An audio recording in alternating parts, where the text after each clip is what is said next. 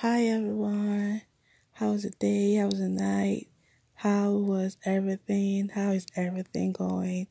How is your health and everything?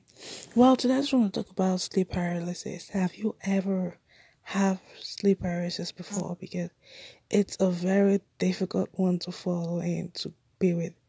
I remember as a child I always have sleep paralysis and it's so scary. And I do pray about it though because I was sleeping so scary when I was so little that I don't want to stay alone.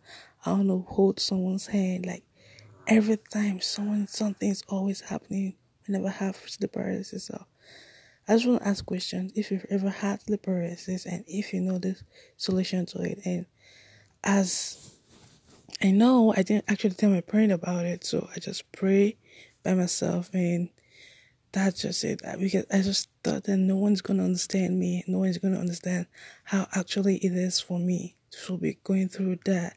And I just saw it as something spiritual and not something normal. So I always pray about sleep paralysis and glory to God. It's no longer happening.